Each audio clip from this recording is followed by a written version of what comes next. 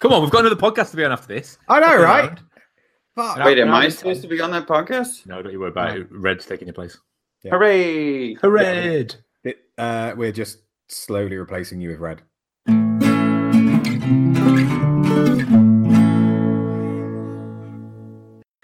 Hello and welcome. I'm Steve. And I'm Al. And I'm Brett. And this is Fools with Tools, a podcast for the harmonious haberdasher. Hey. Yeah, we go. So what I'm gonna go first this week because I have literally driven from Brett's to the airport and then flew and then driven from the airport to Al's and then Al's to mine and then gone to work for 4 days and then went to a flea market this morning. That has literally been it. So Did you get one of you anything two good at the flea market? what did I get? Oh fuck! Do you know what else I got? Hey! I got the little steam engine thing came out, but I'm not going to talk too much about that now because I'm going to do a load of stuff with it. Hopefully in the next couple of days, and I'm going to put it on Instagram and that. And Hooray! Yeah. Wait, can you get it to run the hacksaw I just sent you? I don't think it's going to be quite powerful enough for that. Gears. But there's other plans afoot for the hacksaw build. Shacksaw. The lady at the post office laughed when I put that, and she goes, "Where are you sending this?" And I was like, "Bristol." She goes, "In the UK?" And I go, "Yep." And she goes, "Well, this is going to be an arm and a leg." Like, if I give you an arm and a leg, saw. Yeah. Hey. Yeah, I said to Jess, I'm going to have to send you some more money for that because I like the quotes that were on the internet were a lot lower than that. Well, it wasn't the weight that you thought it was. Even taking off the engine and the block, It was 50 pounds. Yeah. That's cheap. Hey! What is pounds and $260? 7 rubles. Right. And a couple of buttons. Exactly. Ow, what have you been up to? Really weirdly, exactly the same thing as Steve, but without driving back to Steve's or going to a flea market. Hooray! Or getting a steam engine. Ah! My week's been better than your week. Correct. I'm so fucking tired. I spoke to Brad last night because I was doing the I've spent like a lot of time at work editing the podcast, and last night I basically just fucked off work and didn't do any. And if anyone's listening from work, that's not true. I did loads of work, but I started editing the Full Fly intro, and it was horrible. And then Red came on and was all chatty and lovely and wonderful, and I said to him like what my week had been like and the fact that I was going to be finishing at midnight, getting home at 2 and up for this flea market at 7:30. And he was like, What? When are you going to sleep? I was like, it's fine. And then he said, to be young again. It's like, Red, I'm not that young. Bless his cotton socks. I know. I wish I felt young. Yeah, sorry. Al, so you've done pretty much the same as me then? Yep. Cool. Oh, no, I washed some clothes because they all stank because we camped for a week. Because we didn't shower and just poop. And my showers consisted of simple green and a cold hose. There you go. I was going to say, I've just been wearing like Tyler's and Eric's shirts this week because they were clean. Fantastic. Brett, what have you been up to? Did a full cleanup of the blacksmithing area and trying to get it a little bit more put together because we're hosting another class in a couple of weeks. I keep having to tell myself that it's the 14th when we're recording, and the next class is less than a month away. So, getting a gauge of everything after the blacksmithing course and having chats with all of you guys, Jess helped me sort a little bit more of the area out just in case the weather is nice enough to still work there. Otherwise, I'm going to have to undo everything I just did and move some of it over to the barn. Yeah. So that was kind of a long day. And then I've got a couple of more builds that I want to try and start prepping for, but I got the video out of the blacksmithing event as well as Red getting his out. It was nice to watch everything back. And I forgot I had filmed a handful of pieces and had a good laugh while I was putting some of the edit together. And even Jimmy commented on the video and was like, I forgot you were filming all this. I was like, yep, me too. But really, as far as work stuff goes, it's just trying to get things back in order after having you lot over, because it was such a whirlwind over those few days that I think I'm still kind of recovering. But I've got 3 builds that I really want to try and do this month. And so I'm trying to at least get those sorted out now that you guys have gone and I posted the video, and now it's on to the next thing. Wee! Okay, that sounds like a busy, actually quite productive week, which I'm massively jealous of. Well, I think all of us just post the event was kind of like, all right, now back to the real world, and there hasn't been a stop. You just go right back into it. Al and Steve just going straight back into work. Yeah. Well, that was the thing, like, because I No, I had Tuesday afternoon off. Hey, I fucking didn't, because I didn't sleep on the plane. So when I left yours, started driving home, and the traffic was shit. And at one point, I genuinely had to pull over into a service station and have a half-hour power nap because I felt like I was about to die. Was it Gloucester services? No, it wasn't even. That was the thing, is I drove past Gloucester because I stopped beforehand and just got the biggest coffee ever. And was like, oh yeah, this is going to make me feel great. And I bet your biggest coffee ever was a standard size American coffee. Oh yeah. Small. It was espresso. But the thing is, I was like, oh yeah, this is gonna perk me up. And like, because I had food, because I barely ate anything on the plane, and I was like, oh yeah, energy and caffeine and everything. And then like literally 20 minutes later, I just went, well, I'm gonna sleep now. This is shit. And yeah, it was awful. So yeah, I drove past Gloucester and had a nap in some random service station, and woke up with a van next to me with some very, very loud dude snoring. So at least I wasn't the only one sleeping in the middle of the afternoon. But perfect. Well, welcome to the podcast where we talk about how tired we are, everyone. Yay! I'm pretty sure we do this every week anyway. Yeah, Sleepy Steve. Yeah. So because you were working with Jess getting everything sorted out, that kind of segues quite nicely into the topic, which is just talking about having not necessarily too many cooks or the right amount of cooks, but having several cooks in the kitchen at once. That's metaphorical, not literal. Al's a cook. Al is a cook, and he has a kitchen. So, Al, do you want to take the lead on this one and talk a little bit? Nodcast. How long were you holding on to that one? Yeah. I waited. I didn't interrupt. Oh my God. Yeah, I think just experiencing the class format at Jimmy's just really brought to light like how things can work out really well. I think a lot of us have the tendency to work alone and do things our own way. That's maybe the way we've always done it, or we like to take inspiration, but in a way that suits ourselves. So like we feel comfortable kind of being a bit voyeuristic and working out how to learn things. But the idea of people coming together and working together, not necessarily on like a collaborative build, but just to get anything done without kind of the clockwork of a well-organized and well-oiled machine. It takes a certain type of personality to be able to come together and make things work. And I think that was really highlighted at Jimmy's class. You know, myself, who's not done any blacksmithing, save a couple of trips to Steve's Forge.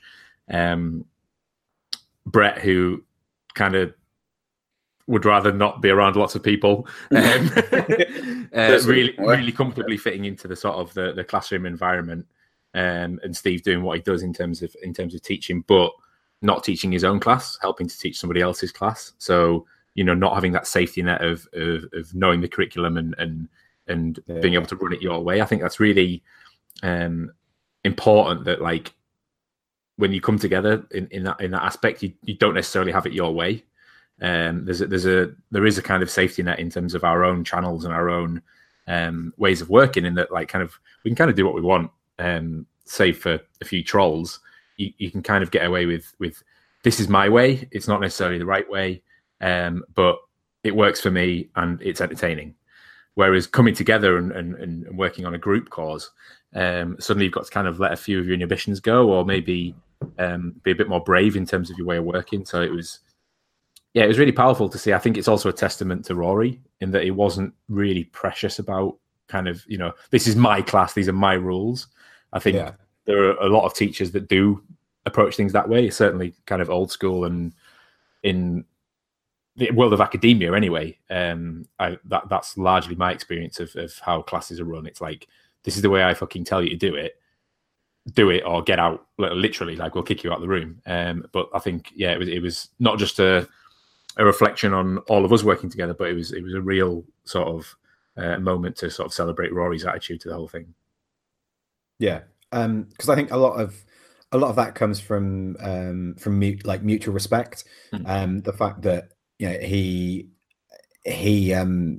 respects not necessarily our skill in terms of being like, we're not all super proficient blacksmiths or anything like that, but he respects the fact that we are going to look at things, even the processes that he showed us, we're going to look at them in slightly different ways. Like everyone always sees something from a slightly different perspective. So because I know me and Rory both commented on the way that Al was able to take a concept and take an idea and a process and then go on or explain that to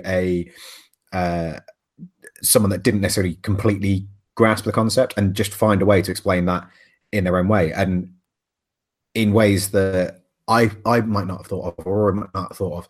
So it's that kind of respect of, okay, you might not be as experienced as we are in terms of like time at the anvil, but you get the process and you're able to explain it in a way that this person gets. Therefore, in that sense, you've almost done a better job. Yeah. I mean, it's back to Brett's third favorite quote from Road Trip. You can teach Japanese to a monkey, but it's third favorite. That's what it's all about. It's about attitude. I think the size of the environment as well really played a role. I think there was just enough people and just enough of a stretch that there wasn't a Chinese whispers thing going on where actually what somebody was trying to communicate was getting lost along the line. It was at worst secondhand, and I think that's important. I'm not trying to interpret something somebody's saying, pass it on to somebody else, and then it's getting lost in translation. I think there was a really just nice scale of kind of community, and that there was enough people that the correct message was getting across. Yeah. And I've talked about it before, but education versus teaching. Yeah. And I know they're synonymous with each other for the most part, but I always like the idea that a teacher can help you acquire the knowledge, right? They're there to, in class, it would be, I'm going to teach you how multiplication works. So they allow you to take in the knowledge of how something works. But I feel like an educator is somebody who helps you think or teaches you how to think, right? Like an educator is above a teacher in at least the way that I use the terms, because I think someone that can actually educate you in the ways of blacksmithing versus someone that just teaches you how coal works or teaches you how an anvil works or a hammer. An educator is going to be there to guide you through the teachings, right? And Rory did a really fantastic job of helping all of us in the days prior, showing us how he manipulates the steel and how his processes go. Yeah. But it didn't seem like he was just spitting out information like, this is the way that things work. This is how you have to hit it with a hammer and blah, blah, blah. Everything was up for a lot of interpretation. And I felt like he really gave us the opportunity to utilize what skills we did have in terms of our thought processes and our approaches to things, and the way I swing a hammer versus the way Steve swings a hammer, and what tools he prefers to use and everything.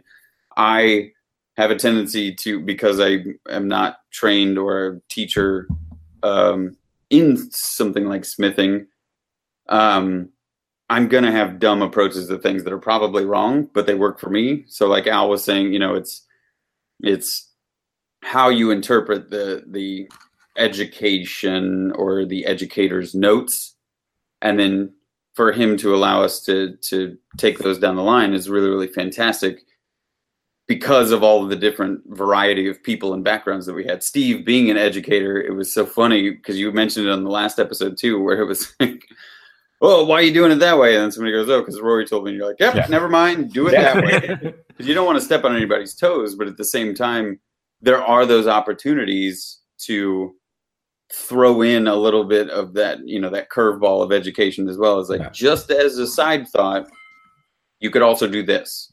Yeah. I think that flexibility is super important in those environments.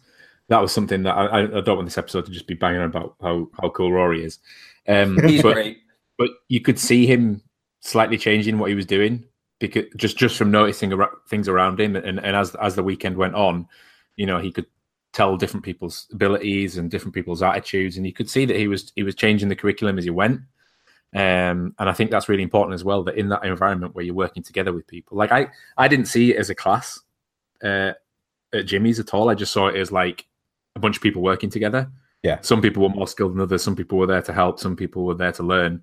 But it certainly wasn't like a traditional sort of classroom environment, which I personally think is outdated and archaic and doesn't work. I think the days of sitting in a classroom learning your 5 times table and repeating Latin phrases is just irrelevant. There's so much education freely available now. There's so much stimulus in an instant that is just not, it's not applicable in society anymore to learn that way. So I found this is a much more healthy environment in terms of people coming together and actually sort of flexing their attitudes, flexing their way of working. I kind of want to touch on both you guys and how this idea of I just want to touch both you guys on both your kind of approaches to working together with people and how not enough people can be unhealthy, and too many cooks can kind of spoil the broth. Like obviously I have been a cook. Steve, you've been a cook. Brett, you've been a cook. Having literally too many cooks, you kind of avoid that in the catering industry because there's a real strict hierarchy. There's a real strict structure to it. It's very regimental. This man's the head chef, this man's the sous chef, these are the commies. You do in this order, shit gets done, clear down. There's very little in terms of flexibility in that system. When it doesn't work is things like my day job, where you're trying to get something strategic and creative out based on the needs of a client, the needs of a consumer, and the knowledge of the people involved. The problem is, as the client gets bigger and the corporations get larger, more and more people get involved, and it dilutes what you're trying to do. And they're not adding anything into the conversation. They're actually removing things and making it more difficult and making it more challenging. The more people that are in a room that you've got to try and impress with something that should be objective but becomes subjective, is really like an ultimate case of too many cooks. So it's not necessarily the project that you're doing, the type of work that you're doing. It's just the environment. Yeah. So, when I work, for instance, for like a small independent local company, it's the owner of the company, possibly someone that works there, and maybe like client services or, some sort of receptionist or something. And then on our end, it's the same. It will be a creative person, a strategic person, and somebody responsible for account management.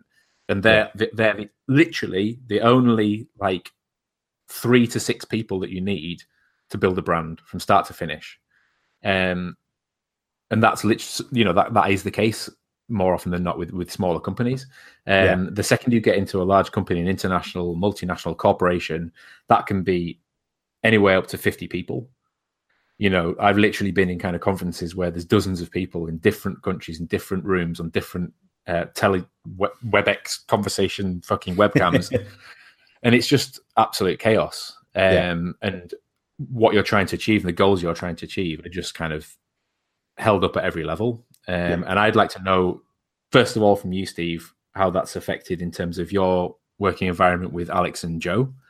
And then Brett, kind of what that feels like working with Jimmy. But then obviously, Jimmy has other people to come in to work on projects. So that environment is changing all the time. So I think there's 2 different dynamics with you guys. And I'd really like to kind of know what you think the balance is, where you think the sweet spot is, and when it gets a bit crazy. Yeah, I mean, I think for me, because I've had experiences of things where you're working as a 2-man team on the door, for example, and you get that. Were you a doorman? I was.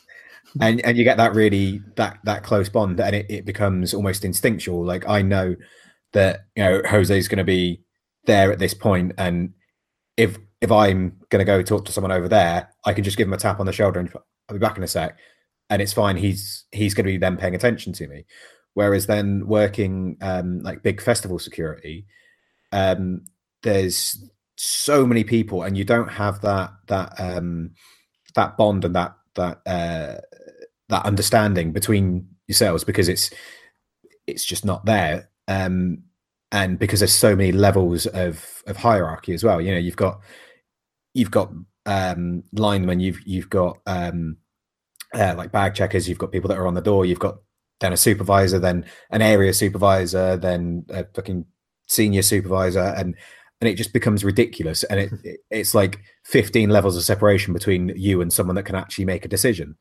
And things completely break down. But then in the IT realm, like, I know you've just said about the fact that you've been in conferences, because we do hangouts at work, especially after big events, and we'll have, like, especially during a major incident, we'll have like 30-40 people on a hangout at once, all talking, all trying to work to the same goal. But it works because there's that level of respect, that Right.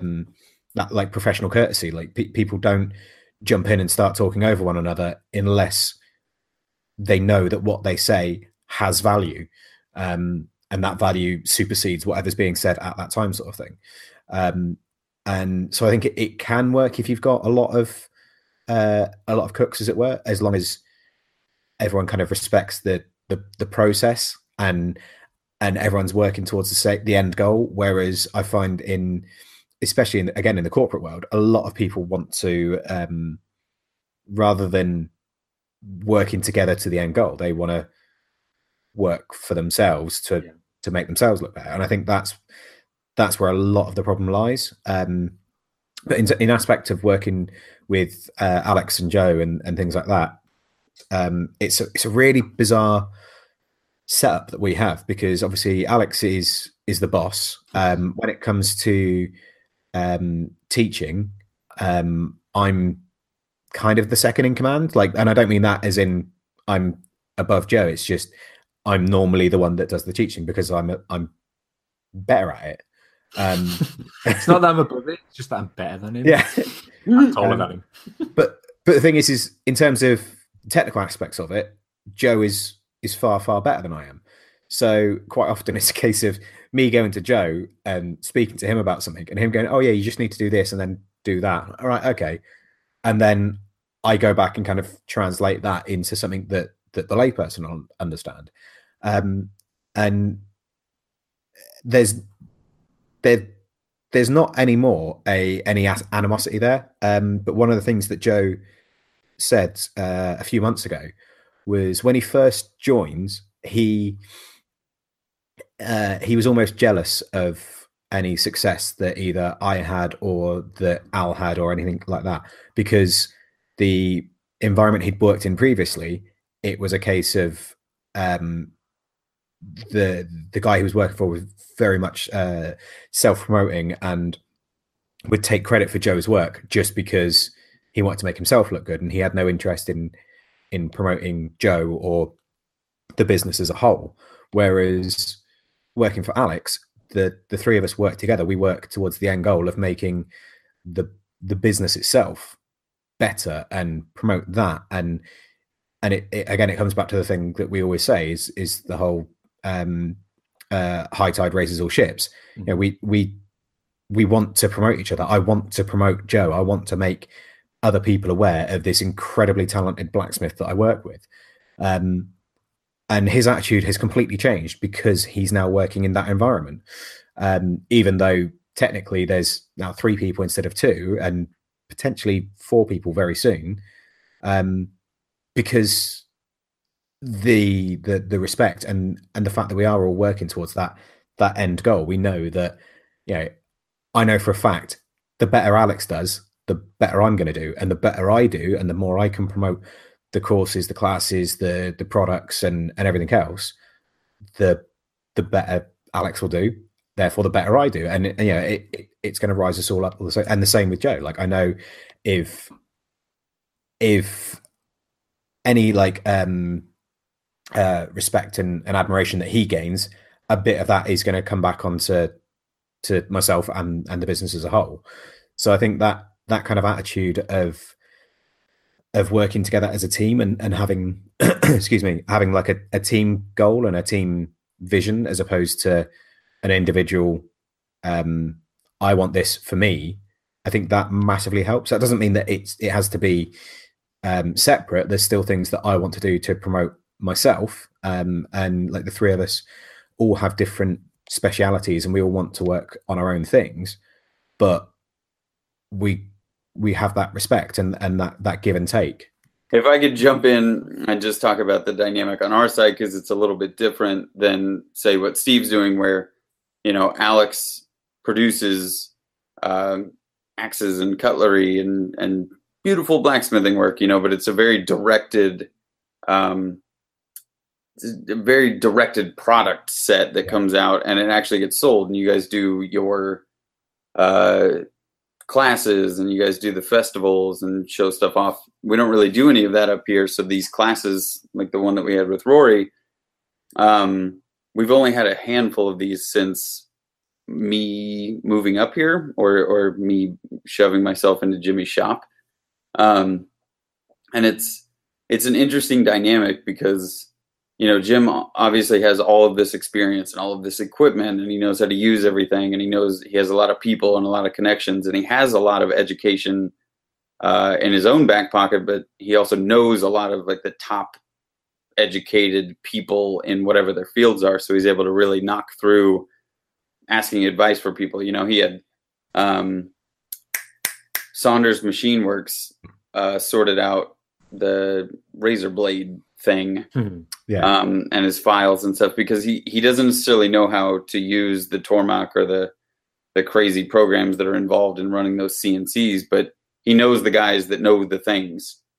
And he has massive amounts of respect for all of these people, but he's a pretty individual guy in terms of his approach to his work, because 90% of what he does in the workshop is either client work or sponsored work that he kind of gets free reign on whatever the hell he wants to build, and then, you know, goes out the door, or maybe it doesn't.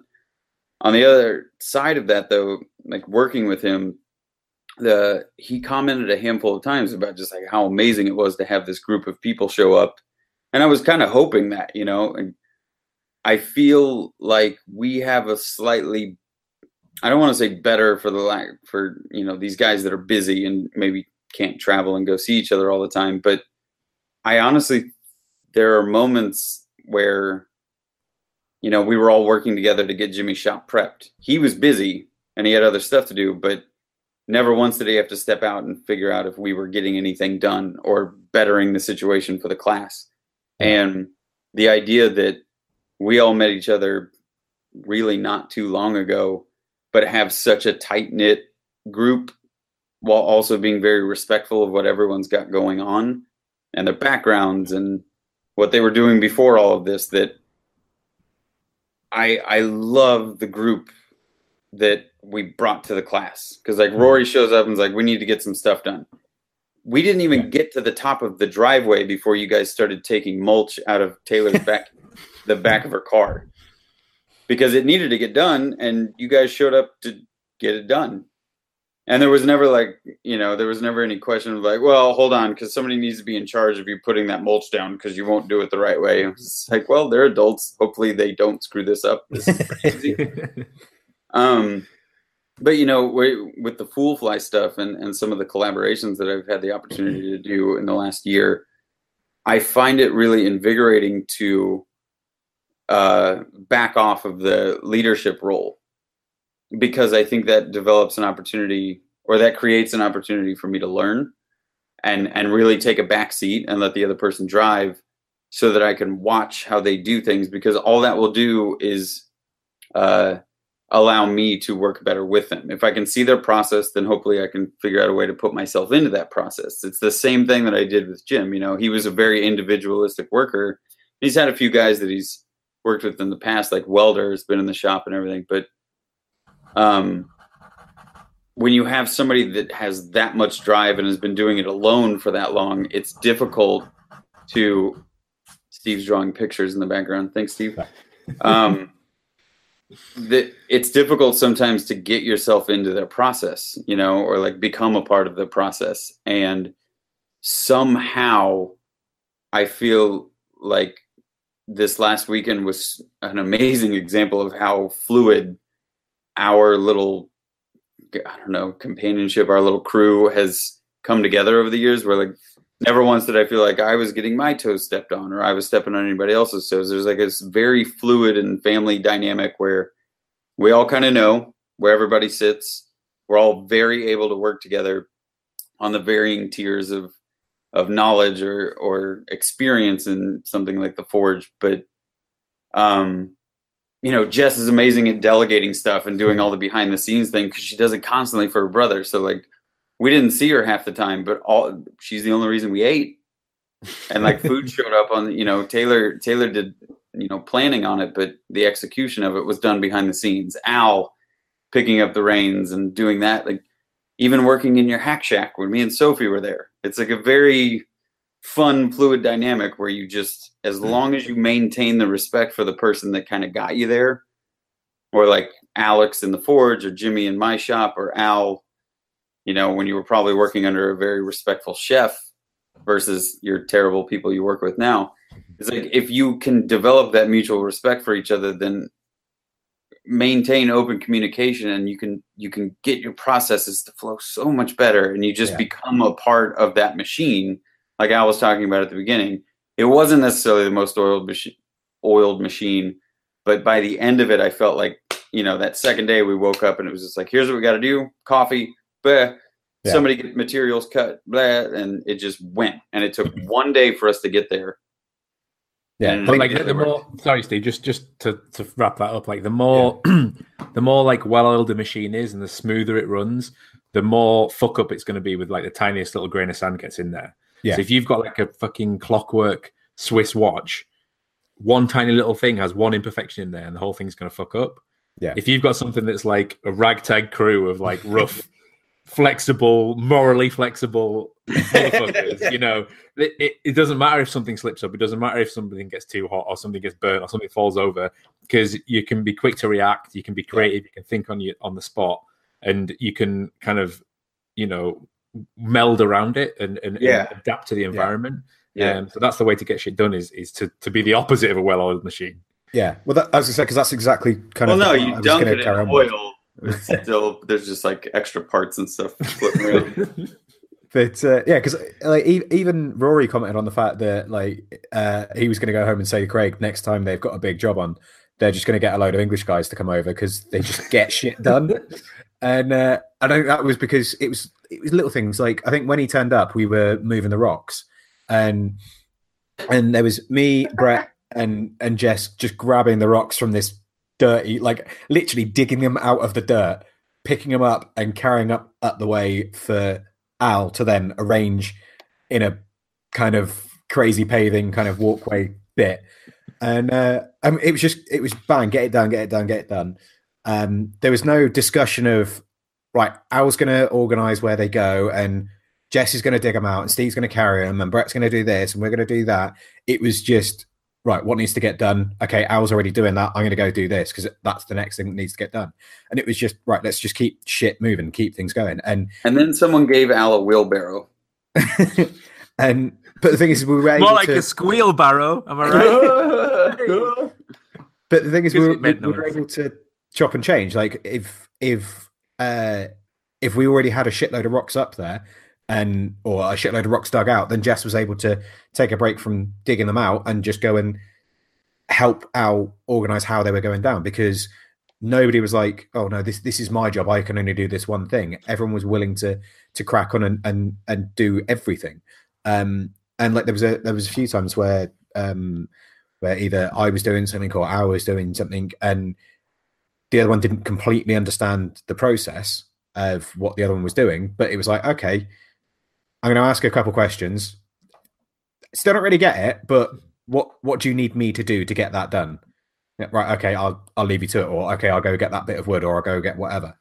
And just kind of that again, that kind of respect and that just get shit done attitude, which is one of those things. If you've got the right people involved, it's easy, and even a bunch of idiots can make it look like a well-oiled machine. Yeah, well, it's I it just popped into my head, but it's like, do you want to be in charge or do you want to get shit done? Yeah, your choice. Yeah, exactly. You can go one of both ways. It's if you want to be in control all the time and delegate to your team, so be it. But like Al says, it's like one grain of sand could jump in there and then screw everything up for you, or you could get too focused on something not going correctly when you can collaborate or you collect these people that are willing to bend or adapt. Yeah. And you can also play off that dynamic of like, hey, I can control this situation right here and I can tell you guys what to do, but 15 minutes later, I'm willing to listen to somebody else and do what they want me to do. If you can constantly bounce back and forth like that, it's only going to be better for everybody in the end. Yeah. I mean, I know when I was, when I used to run pubs, and there was never a task that I would ask. Were you a doorman? This is before I was a doorman. I used to run them. But run them. But when I was doing that, it was never a case of, oh, I'm in charge of that now, therefore I'm going to make everyone else do everything. I was always the one that did the shittiest jobs. And I mean that quite literally at times, because we used to get people shoving things down the toilets.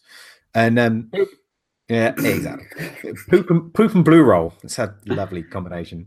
But the thing is like it was always a case of we just get that done. I don't care who does it. I don't care what level you think you're at. And if like all the guys that worked for me knew that if I said, right, I need you to do this, if their attitude was ever, that's really distracting, Al. If the attitude was ever, that's not my job. Yes, it fucking is. You're here to get the job done, no matter what it takes. Ooh, I like that. Yeah, and it was basically anyone that was like, oh no, well that's not my job. Well, all right, this isn't your job. Here's your P45. Fuck off, because I haven't got time for people that get precious about what they do. Go. I feel like we may have talked about this quite a while ago, but the not my job attitude is the one that always bummed me out the most about. And Al, I'm sure in your environment, and I don't know, Steve, in the IT environment and what you do, but my old job used to be so full of that, where you get somebody go, oh, that's not really on my job description, or that's not my job, or I shouldn't have to do that because there's somebody else to do it. Well, when you've put a little bit of a team together, or when you're trying to accomplish a goal, everything is everybody's job. Yeah. And I'm still more a fan of, I remember seeing an image about it or like a post about it or something a while ago, but it's like a true leader will be in the front of the line, chopping the trees down for everyone to follow him, not sitting on top of a, palanquin getting pulled by everyone. I don't know. I'm screwing up the imagery about it, but it's like, instead of directing people from afar and saying, go do this because I'm the leader, like you should be at the front of that saying, I will do the worst part of this. If anybody else wants to help, that's great to have you involved. The clue's in the name. A leader should lead. A leader shouldn't sit at the back and exactly. Well, that's the fucking thing. It's the difference between a leader and a director. Thank you. But yes. Yes. Yeah. Sorry, I thought you were going to carry on then, Brett. That's why. I don't know. Rory leading the class. I know we don't want to just like keep harking on because Rory's great. No barking. But no barking. I Rory did such an awesome job, and Jimmy hosted the event and really took a back seat to everything, and let everybody else, take care of the build outs and stuff. Because not only was he busy, but he respects Rory a ton. And Rory then delegated stuff out to us, but Rory wasn't the one that was like, "Hey, we should get some rocks." That was Al. I want to say it was Al. Maybe we should get stones, put them down. And then the crazy rock guy that was working on the stairs was just like, "Oh, should use the cutoffs from what I got going on." But everybody took their turns in a little bit of the leadership role. But everyone was willing to adapt, and I don't think any of us were expecting to show up to the mudslide that was Jimmy's house. But no one batted an eyelash, really. We all just stepped up and got it done, and then everyone had a great time. Yeah, I didn't feel like I heard anybody going like, "Oh, I wish it was less muddy." Yeah. The thing is, I think the only thing I disagree with that is I don't think anybody really took a leadership role. I don't think anybody was at any point like, I need to get these guys. I need to tell these guys what to do. It was just a case of, right, what he's doing, and it was a case of, okay, Steve, can you grab this, or Al, can you grab that, or Brett, can you go get one of these, or where do I find this? And it wasn't it wasn't anybody directing or being in charge. It was just like I said earlier on, like what do we need? Like, what's the end goal? What do we need to do to achieve that? Right, what's the first step in that process? Is that being done? Yes, no, right, okay, I'll do that. Or if that is being done, what's the next step? Right, okay, what can I do to help that person with what they're doing? It was the fact that everyone was taking the initiative and everyone was just figuring out what needed doing and getting on and doing it, rather than because I don't think at any point anybody needed to be told anything. It was just a case of occasionally offering a suggestion. Like, I think I said to Al at one point about leaving a bit of a channel, and he was like, "Oh shit, yeah, that's actually not a bad idea," and then just changed a couple of the rocks, and that was it. We still had a channel coming out, and then waited till you left, and then just put it back anyway. Yeah. So that's why I got blocked up again. but yeah, like it's just a case of figuring out what needed to be done and doing it, rather than either waiting to be told or deciding you were going to tell everyone else, sort of thing. Yeah, I think there's again back to that kind of flexibility. Like there was no one way to do anything that we did that weekend, but the fact that everybody was open-minded and everybody respected one another to go, that's what they think they're doing, and they're using their initiative and their common sense. Yeah, we'll get it done. I might have done it slightly differently. You might have done it slightly differently, but I'm not the one to here stand and tell you how to do everything. Yeah. So all back to that kind of mutual respect, understanding that, yes, that this person has managed to survive on this planet for 35 years. They're not going to fuck up a path. Would you mind moving some mud around? I don't know. I've been doing that since I was 3 years old. Right? I used to eat grass. Of course I can move it. I mean...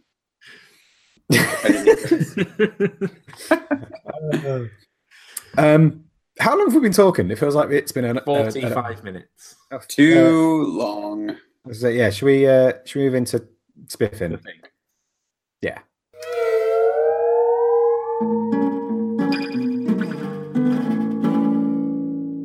People that we think that are spiffing.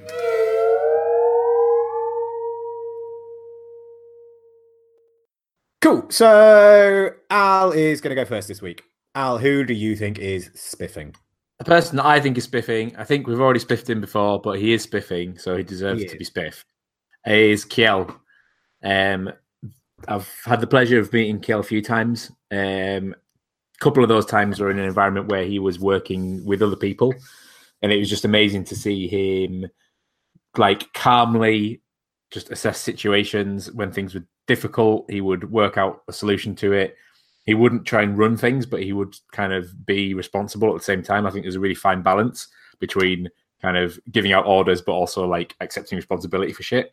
And he just does it in a really sort of charming, nice, flexible way, and makes everyone feel really comfortable as well. I think it's really important when you're working together that nobody feels nervous or like intimidated or that they're not valued. And I think Kiel's a really good person to bring people together. So if you ever need kind of similar to Jess in the way that she kind of is this sort of behind the scenes like cement that binds things together.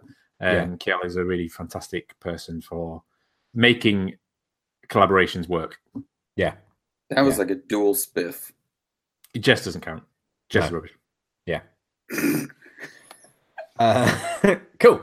I completely agree with that because Kel is fucking awesome. My turn. I am going to spiff someone whose name I really, really struggle saying, both the handle he uses and his actual name. So I apologize now, but it is ADD DIY Maker, who is Gudmunda Enarsson, I think. Nailed it. Fuck knows.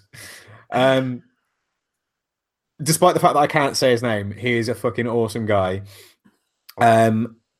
He's I got to know him through the Fools with Tools group.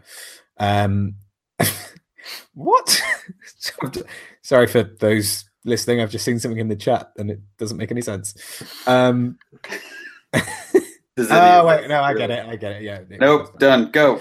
Cool. So he's a fucking awesome guy. He's super friendly, super helpful, keen to kind of get involved and all of that good yummy stuff. And yeah, he's just a genuinely really nice guy. And like if you go to his Instagram, there's some project stuff, some personal stuff, some his latest photo is just a beautiful like sunrise sunset sort of scene. He lives in a beautiful part of the world, and yeah, he's just a really nice, awesome guy. So Nice. go check him out. Well played. Brett.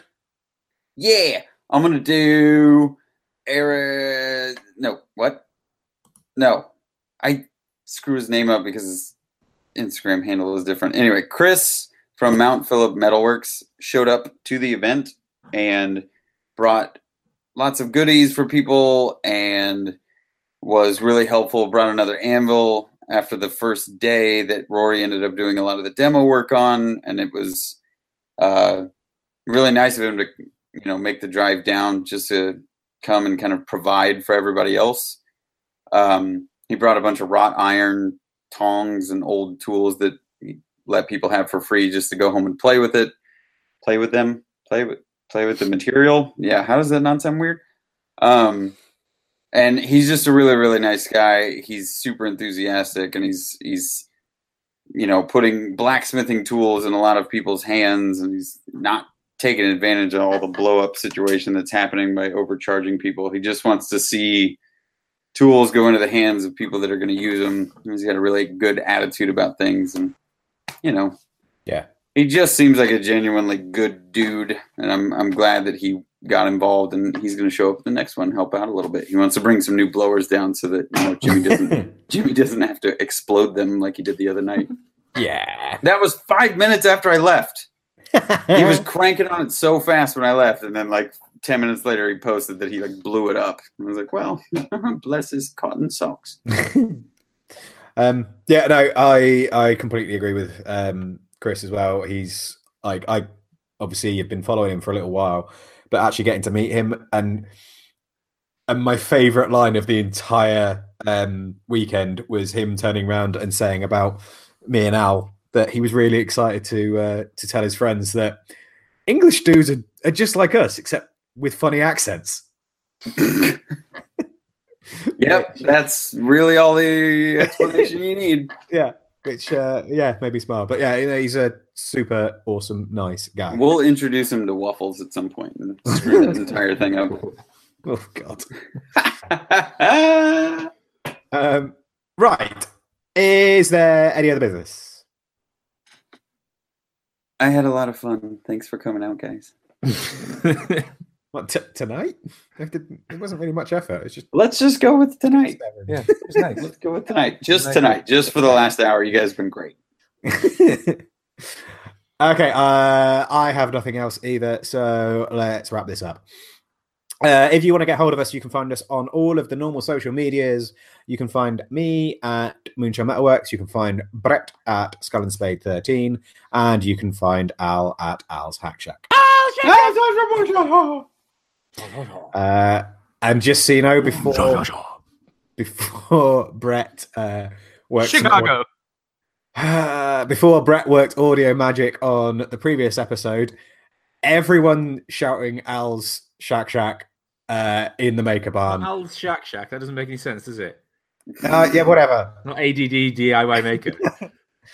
Everyone shouting Al's handle at the end of the show in the Maker Barn last week would have blown your speakers. It was horrible. I think that's it. Is that it? Yeah, you can find us on Facebook and shit. Like, just fucking whatever. Bye. Bye. What was the Elvish word for friend?